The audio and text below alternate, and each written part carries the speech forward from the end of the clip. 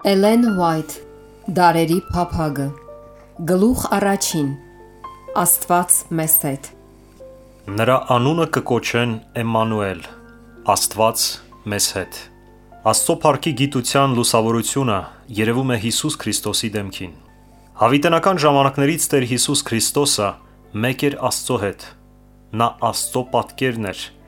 նրա մեծության և պայծառափայլության նկարագիրը, նրա փառքի լույսը։ Այդ փառքը հայտնելու համար նա եկավ մեր աշխարհ։ Նա եկավ մեղքից մթագնաց այս երկիրը, բացահայտելու մեզ Աստծո սիրո լույսը, լինելու Աստված մեզ հետ։ Ուստի և նրա մասին մարգարեությունն ասում է. նրա անունը կկոչեն Էմմանուել։ Բնակվելով մեզ հետ, Հիսուսը պետք է բացահայտեր Աստծո էությունը, թե մարդկանց և թե հրեշտակներին։ Նա Աստծո խոսքն էր, Աստծո լսելի դարձած միտքը։ Իր աշակերտների համար արված աղոթքում նա ասում է. «Քո անունը հայտնեցի մարդկանց, ողորմած և գթած, երկայնամիտ և առատ ողորմությունով ու ճշմարտությունով, որ այն սերը, որով ինձ սիրեցիր, նրանցում լինի, և ես էլ նրանցում»։ Սակայն միայն իր երկրային զավակներին չէր տրված այս հայտնությունը։ Մեր փոքրիկ աշխարհը տիեզերքի դասագիրքն է։ Աստծո շնորհի հրաշալի նպատակը փրկարար սիրո խորհուրդն այն թեման է, որի մեջ հրեշտակները ցանկանում են տեսնելով թափանցել, և դա նրանց ուսումնասիրության առարկան է լինելու անվերջանալի դարերի ընթացքում։ Ինչպես փրկվածները, այնպես էլ չընկած էակները Քրիստոսի խաչի մեջ կգտնեն իրենց գիտությունն ու երգը։ Պարզ կդառնա, որ Հիսուսի դեմքին փայլող փառքը անձնազոհ սիրո փառքն է։ Գողգոթայի լույսի ներքո հստակ կերևա, որ ինքնուրած սիրո օրենքն է կյանքի օրենքը երկնքի և երկրի համար, որ Աստծո սիրտն է այն սիրո աղբյուրը, որն իրենը չի փնտրում, և որ այն հեզ ու խոնարհ մեկի մեջ բացահայտված է նրա բնավորությունը, ով բնակվում է անմատույց լույսի մեջ։ Սկզբում Աստված հայտնեց իրեն արարչագործության մեջ։ Քրիստոսն էր, որ տարածեց երկինքները և դրեց երկրի հիմքերը։ Նրա ձեռքով ստեղծվեցին տիեզերքի աշխարհները և ձևավորվեցին դաշտի ծաղիկները։ Նա է, որ սարերը հաստատում է իր կարողությունով։ Նրանն է ծովը, և նա ստեղծեց այն։ Նա է, ով լցրեց երկիրը գեղեցկությամբ և օդը երգով, և ամենուր, երկրում, օդում, թե երկնքում, նա գրեց հոր սիրո պատգամը։ Թեև հիմա մեղքն աղավաղել է Աստծո կատարյալ գործը, նրա ձեռագիրը դեռևս մնում է։ Նույնիսկ հիմա էլ ստեղծված ամեն բան ցույց է տալիս նրա գերազանցության փառքը։ Չկա ոչինչ մարդու եսասեր սրտից բացի, որ ապրի ինքն իր համար։ Չկա օդում սավառնող մի թռչուն, գետնի վրա շարժվող մի կենդանի, որ չնպաստի մյուսների կյանքին։ Անտառում չկա մի տերև, խոտի փոքրիկ մի ցողուն, որ չծառայի որևէ բանի։ Ամեն ծառ, թուփ ու տերև կյանքի այն նյութն է արտադրում, առանց որի չի կարող ապրել ոչ մարդը, ոչ էլ կենդանին,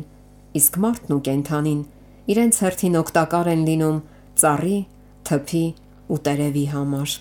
Ծաղիկներն անուշահոտություն են սփռում և իրենց գեղեցկությամբ օրհնություն բերում աշխարհին։ Արևն իր լույսն է տալիս ի ուրախություն հազարավոր աշխարհների։ Օվկիանոսը, որից սկիզբ են առնում մեր բոլոր աղբյուրներն ու շատրվանները, գետերը ընդունում բոլոր ցամաքներից, բայց վերցնում է կրկին տալու նպատակով։ Նրա խորքերից բարձրացող մշուշները տեղատարապ անձրևներով ջրում են երկիրը, որպեսզի այն ծլի և ծաղկի։ Փառքի հրեշտակները տալու մեջ են գտնում իրենց ուրախությունը, սեր և անխոնջ հոգատարություն ցուցաբերելով ընկած և անսուրբ մարդկության նկատմամբ։ Երկնային էակները սիրով են շրջապատում մարդկանց, նրանք վերին արքունիքներից լույս են բերում այս խավար աշխարհին։ Ջերմ և համբերատար ծառայությամբ նրանք դիպչում են մարդկային սրտին, որպեսզի կորածներին բերեն Քրիստոսի մոտ, ով շատ ավելի մոտ է, քան նրանք կարող են պատկերացնել։ Բայց այս բոլոր հայտնություններից առավել մենք Աստծուն տեսնում ենք Հիսուսի մեջ։ Նայելով Հիսուսին, Մենք տեսնում ենք, որ Աստծո փառքը տալու մեջ է։ Ես իմ անձից ոչինչ չեմ անում, ասաց Քրիստոսը։ Ինձ ուղարկեց կենդանի Հայրը, եւ ես կենդանի եմ Հոր համար։ Ես իմ փառքը չեմ որոնում, այլ նրա, ով ուղարկեց ինձ։ Այս խոսքերում բացահայտված է այն մեծ սկզբունքը, որը տիեզերքի կյանքի օրենքն է։ Քրիստոսն ամեն բան ստացել է Աստծուց, բայց նա վերցրել է տալու համար։ Այդպես է եւ երկնքում։ Ծառայելով իր կողմից ստեղծված բոլոր էակներին, Հոր կյանքը իր սիրելի որդու միջոցով հորդում է ամենքի վրա։ Որդու միջոցով էլ սիրո ալիքները վերադառնում են ամեն ինչի մեծ սկզբնաղբյուրին գովաբանությամբ եւ բերկրալի ծառայությամբ։ Եվ այսպես բարերարության շղթան ամբողջանում է Քրիստոսով, ներկայացնելով մեծ պարգևողի բնավորությունը,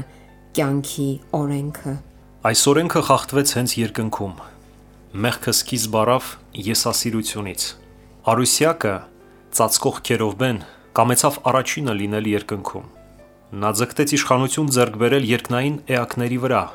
հեռացնել նրանց արարչից եւ դեպի իրեն ուղղել նրանց երկրպագությունը։ Այդ իսկ պատճառով էլ նա սխալ ներկայացրեց Աստծուն, զրպարտելով նրան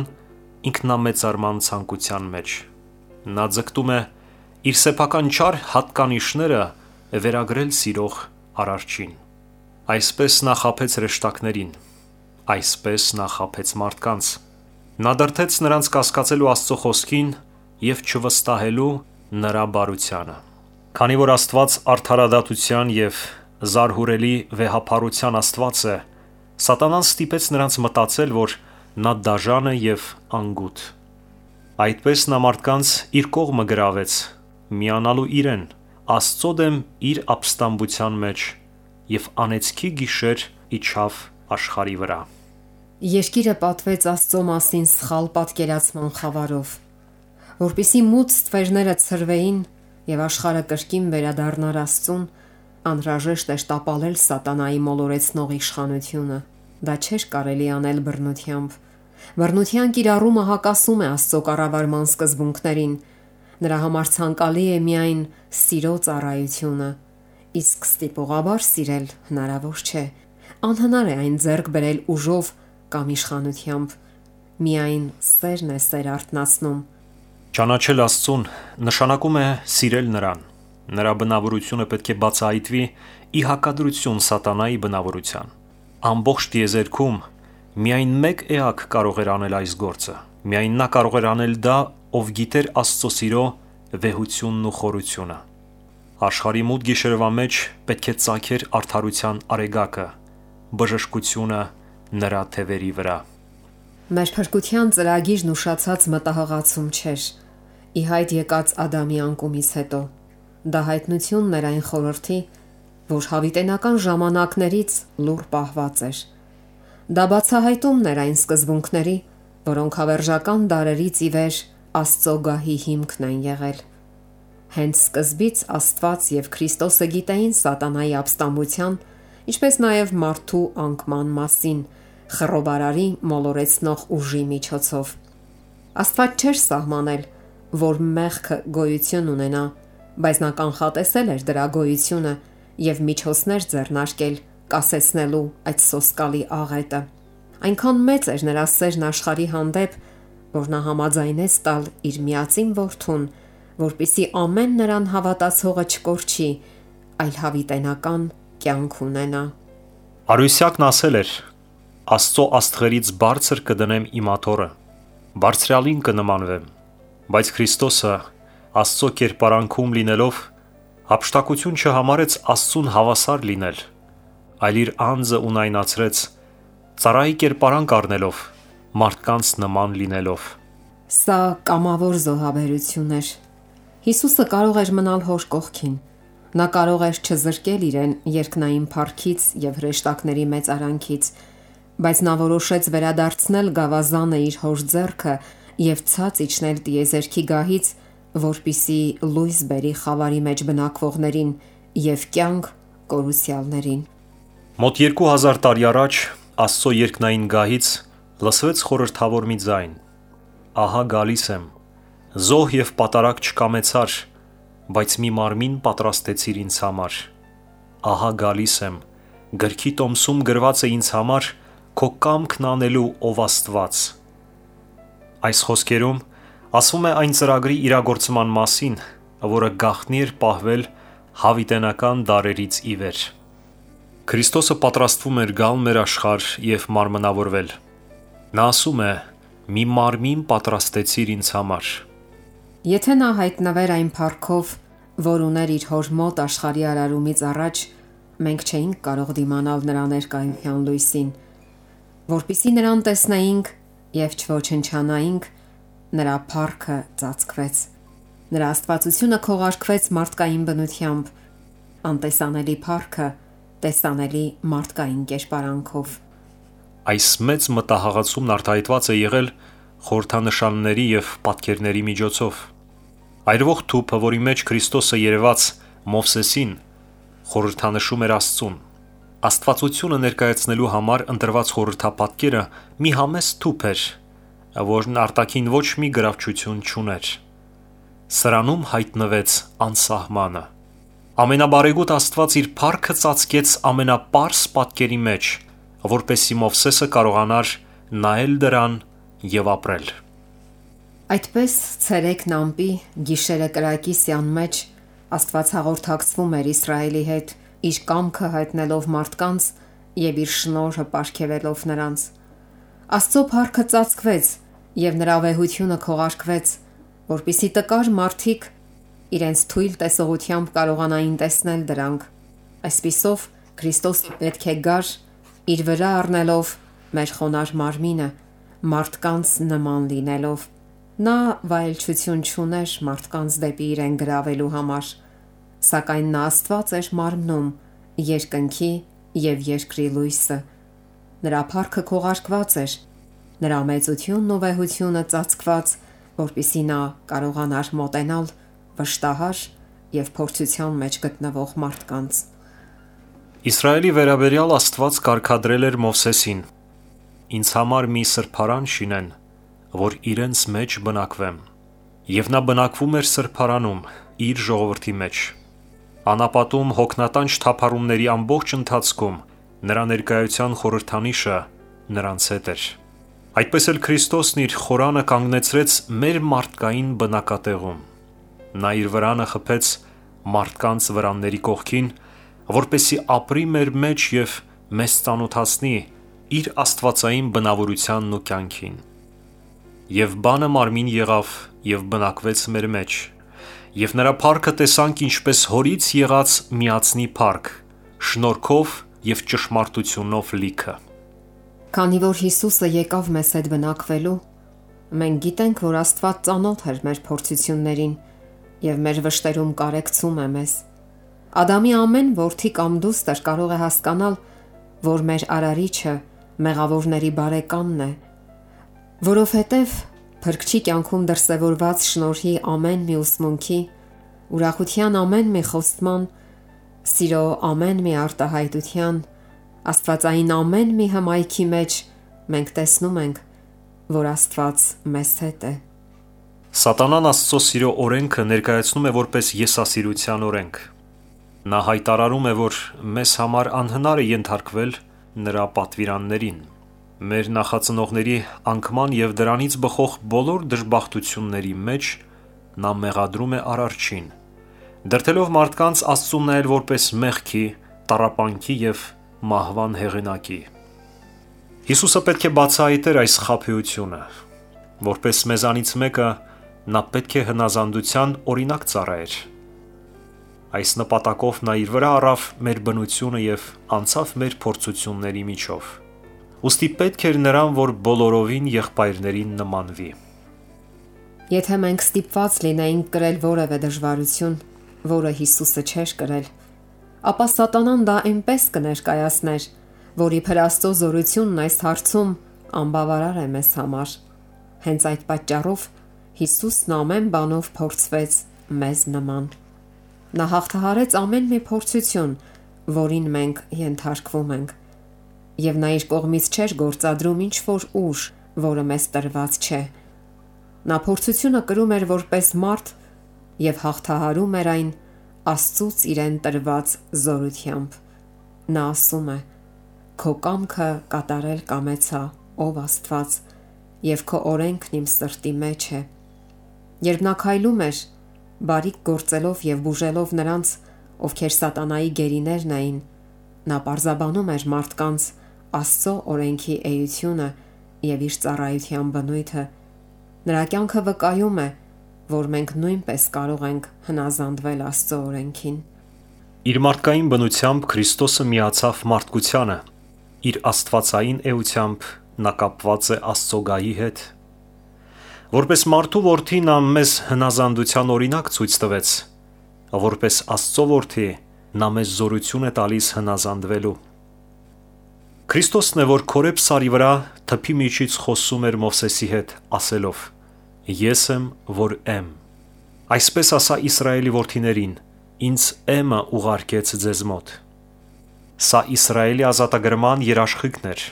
Ուստի երբ նա եկավ, մարդկանց նման լինելով, հռչակեց իրեն. «Ես եմ»։ Բեթլեհեմի մանուկը, հեզ ու խոնար փրկիչը, Աստված էր, որ հայտնվեց մարմնում։ Եվ նա ասում է մեզ. «Ես եմ բարի հովիվը, ես եմ կենդանի հացը, ես եմ ճանապարհը, ճշմարտությունը եւ կյանքը։ Ամեն իշխանություն ինձ տրվեց երկնքում եւ երկրում։ Ես եմ ամեն մի խոստման գրավականը։ Ես եմ, մի վախեցեք»։ Աստված մեզ հետ։ Ահա մեղքերից ազատվելու մեր երաշխիքը, երկնքի օրենքին հնազանդվելու մեր կարողության հավաստիքը։ Վար իջնելով, իր վրա առնելու մարդկային էությունը, Քրիստոսը դրսևորեց մի բնավորություն, հակադիր սատանայի բնավորությանը, բայց նա ել ավելի ցած իջավ նվաստացման ճանապարհով եւ կերպարանքով մարդու պես գտնվելով իրեն խոնարեցրեց եւ հնազանդ եղավ մինչեւ մահ եւ այն էլ խաչի մահ։ Ինչպես քահանայապետն էր մի կողմ դնում իր քահանայապետական շքեղ հանդերձները եւ հագնում սովորական քահանայի քթանե սպիտակ հագուստը, այնպես էլ Քրիստոսը ծառայի կերպարանք առավ եւ իրեն զոհաբերեց, միաժամանակ լինելով եւ քահանան եւ զոհը։ Բայց նա մեր մեղքերի համար վիրավորվեց եւ մեր անօրենությունների համար հարվածվեց։ Մեր խաղաղության պատիժը նրա վրա եղավ։ Քրիստոսին բաժին հասավ այն, ինչին մենք ենք արժանի, որպիսի մեզ բաժին հասներ այն, ինչին նա է արժանի։ Նա դատապարտվեց մեր մեղքերի պատճառով,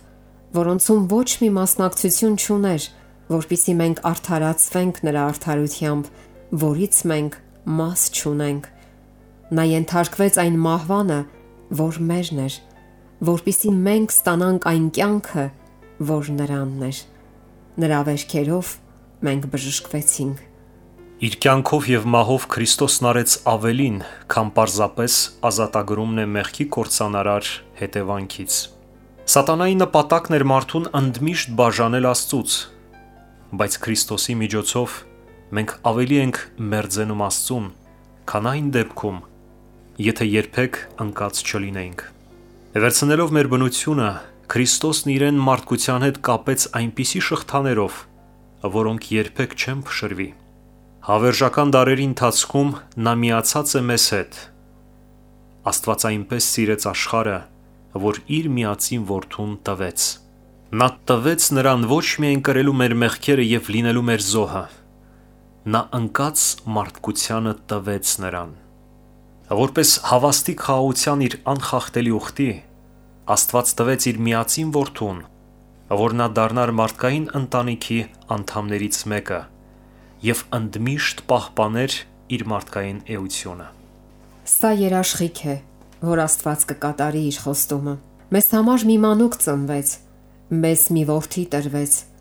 եւ իշխանությունը կլինի նրա ուսի վրա։ Աստված մարդկային բնություն առավ իդեմս իր որդու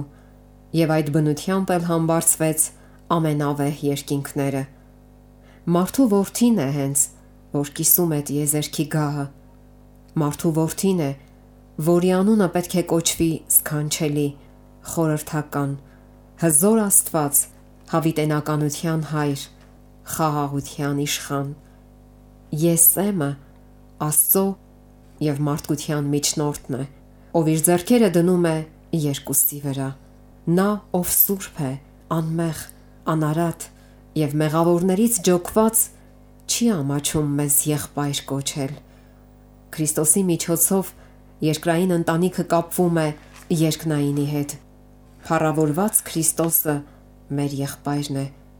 Երկինքը պարուրված է մարդկային էության մեջ եւ մարդկային բնությունն առնված է անսահման սիրո գիրկը։ Իր ժողովրդի մասին Աստված ասում է.